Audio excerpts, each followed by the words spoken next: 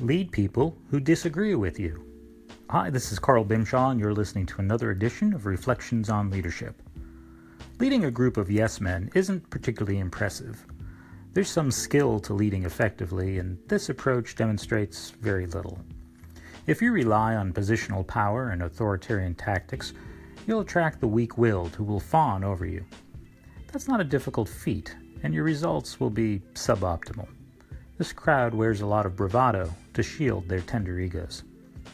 Better to be the type of leader who can influence, inspire, and compromise with those who disagree with you.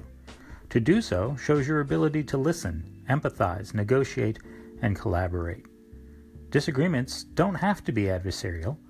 They can just as easily be fueled by curiosity. Curiosity is a desirable trait most people enjoy seeing in others.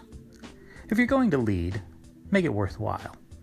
Invite challengers to help you clear the obstacles in areas you may not see.